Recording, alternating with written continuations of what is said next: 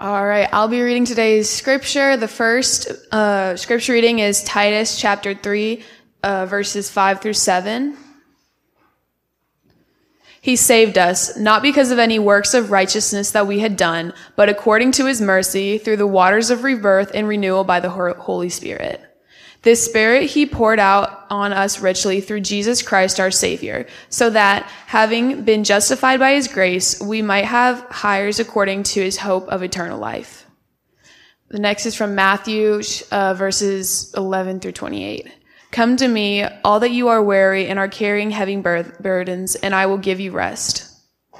And then finally, it's Luke 9, verses 9 through 23. Then he said to them all, if any want to become my followers, let them deny themselves and take up their cross daily and follow me. We give thanks for the word of God in Scripture, for the word of God within us, and for the word of God among us. Amen. You may be seated.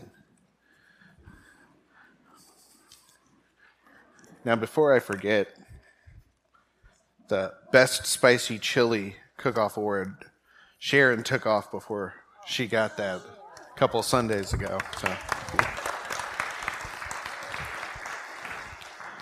oh, we're not quite ready for that slide yet.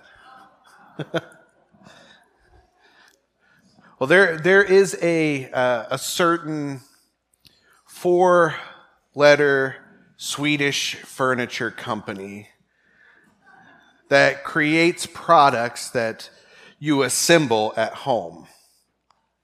And while you're in the store, you see all of the products there. You see the assembled furniture, and you see how good it looks. You can, test to see how soft or how firm it is, make sure it's nice and sturdy, or see that it's not sturdy and you're not going to buy that. But when you purchase the item, it is unassembled and in a box.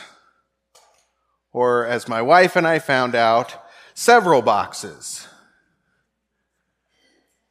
Now let's see that slide. Yes. So we went to get 2 new couches, and I think there were 14 boxes between the 2 couches. And we were real lucky that day because Genevieve and Jameson were off doing other things, and we only had Jefferson, and somehow we were still able to keep him in there with all of the boxes in the back, and then more of the boxes on top, strapped down. So we got some entertaining looks on the drive up 37 on our way home, to say the least. So you get all of these boxes, right, and you take them home. And so you take this box or boxes home, and you put the new furniture together yourself. And just as this company is a 4-letter word, frustration often sets in while putting the new furniture together, and people are tempted to say some other 4-letter words in their anger. I know. Why is it so hard to assemble this new furniture? Well, I think there are several reasons. Well, first off, there can be dozens or even hundreds of parts and pieces to put together. And each part must be installed in the exact right place, at the exact right time, in the exact orientation. Second, the instruction manual is not always the easiest to follow. Because this company sells products all around the world to different people who speak different languages and read different languages, they prefer to use pictures rather than words for most of the instructions. So each step has a picture of what is happening, and there are few or no words. And we usually,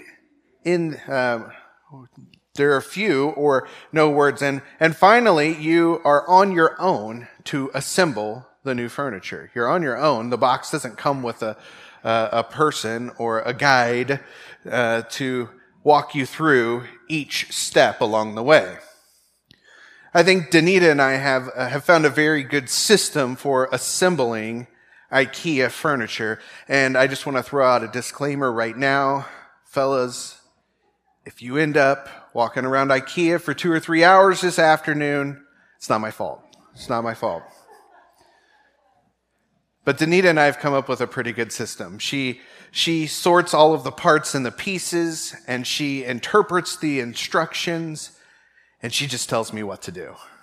And I say, yes, dear, and I put the pieces together as she instructs, and most of the time, everything it all comes together very easily on the first try. A couple of times we've had to take some things apart and put it back together differently to get things assembled correctly, but hey, it gets done. And neither of us are frustrated or tempted to use some of those other 4-letter words in anger. So we usually end these types of projects with a good old high five, a great job, babe, and we're able to enjoy our new furniture. God, though, does something very differently for us when he assembles our new life in Jesus. Unlike assembling new furniture, God is the one who puts together our new life in Jesus. The steps to new life are not steps that we take. The steps to new life are steps that God has made for us in Jesus Christ. As we hear in Titus 3:5, he saved us not because of works done by us, but according to his own mercy. There's nothing that we can do outside of saying yes to Jesus to receive that mercy. Putting together a new bookshelf is work that we do. We follow the steps.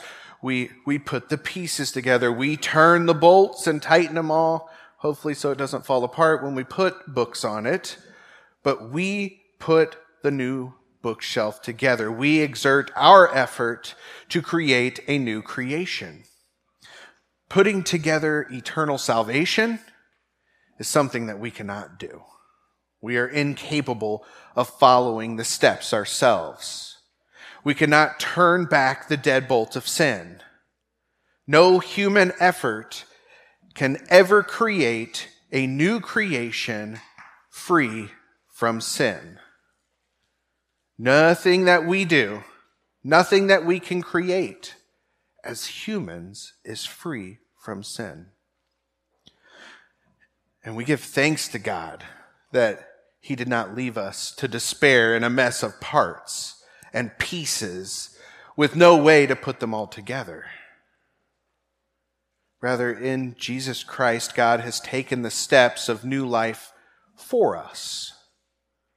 As we continue in Titus 3:5-7, so he has done all of this according to his own mercy by the washing and of regeneration and renewal of the Holy Spirit, whom he poured out on us richly through Jesus Christ our Savior, so that being justified by his grace, we might become heirs according to the hope of eternal life.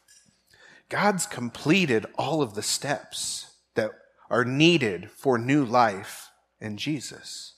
God's done it all. And by the power of the Holy Spirit, God shines the light of truth on our lives so that we come to realize that apart from Jesus, we are in the dark. God took a profound step of love by stepping into a broken world as he was born in human flesh in the incarnation. Jesus willingly journeyed to the cross to shed his blood for the sins of the world and become a ladder that links heaven and earth together again. God did the work. God got his holy hands dirty as he worked to heal the mess of sin and to bring about new creation in Jesus. Since God has completed the steps to new life, the work has been done. The newness of life that we have in Christ is by grace and not by works. It's already done, not something yet to be done. The good news of the gospel does not come with a tiny disclaimer, some assembly required. Instead, the good news of the gospel comes with a large promise. Come to me, all who labor and are heavy laden, and I will give you rest. So does this mean that we do nothing when it comes to walking in his steps? No, that's not what we're saying here. The steps to new life are established by the grace of God, and they are not works that we accomplish, but yet they are steps that we must walk, right? God gives us the Holy Spirit to regenerate and renew us, and by bringing us to new life in Jesus Christ, the Holy Spirit enlivens us to walk in his steps. Jesus invites you to follow him in his cross-focused steps when he says, if anyone would come after me, let them deny themselves and take up their cross daily and follow me. Jesus has done the work of assembling the new life for you. So in the newness of life, you now walk in his steps. See, God does not give you new life by handing you a box of parts and a complicated instruction manual. God has not left you alone with some tools, some vague instructions, and a lifetime of trying to put together into something sturdy enough to withstand the storms and the temptations of life. Far from it. Far from it. Instead, God has put the pieces of righteousness together himself. God has done the work in Jesus Christ and has accomplished all of the steps needed to win new life for us through the cross and the empty tomb. And God has sent the Holy Spirit to us to make this gift of grace ours. New, regenerated, and renewed by the Holy Spirit, we can walk in his steps, knowing that he has assembled newness of life for us. So what does that newness look like? What does it look like? Well, we begin to devote ourselves, our time, our energy, our resources, even our finances to him. We are transformed in ways that continually bring newness to our lives without the fear of going it alone. We join other believers throughout the journey, helping one another grow and transform. We follow in the steps of Jesus by caring for the least of these. And we never give up hope that his grace is sufficient for us to continue to walk in his steps. Let us pray. Lord Jesus, putting together the parts and the pieces of life is more than we can do alone. God, open our eyes to see how you have come in Christ Jesus to give us newness of life, already assembled. We just have to walk in your steps. Send your regenerating and renewing Holy Spirit to us so that we can continue to walk in your steps now and for all eternity. It's in your name we pray. Amen.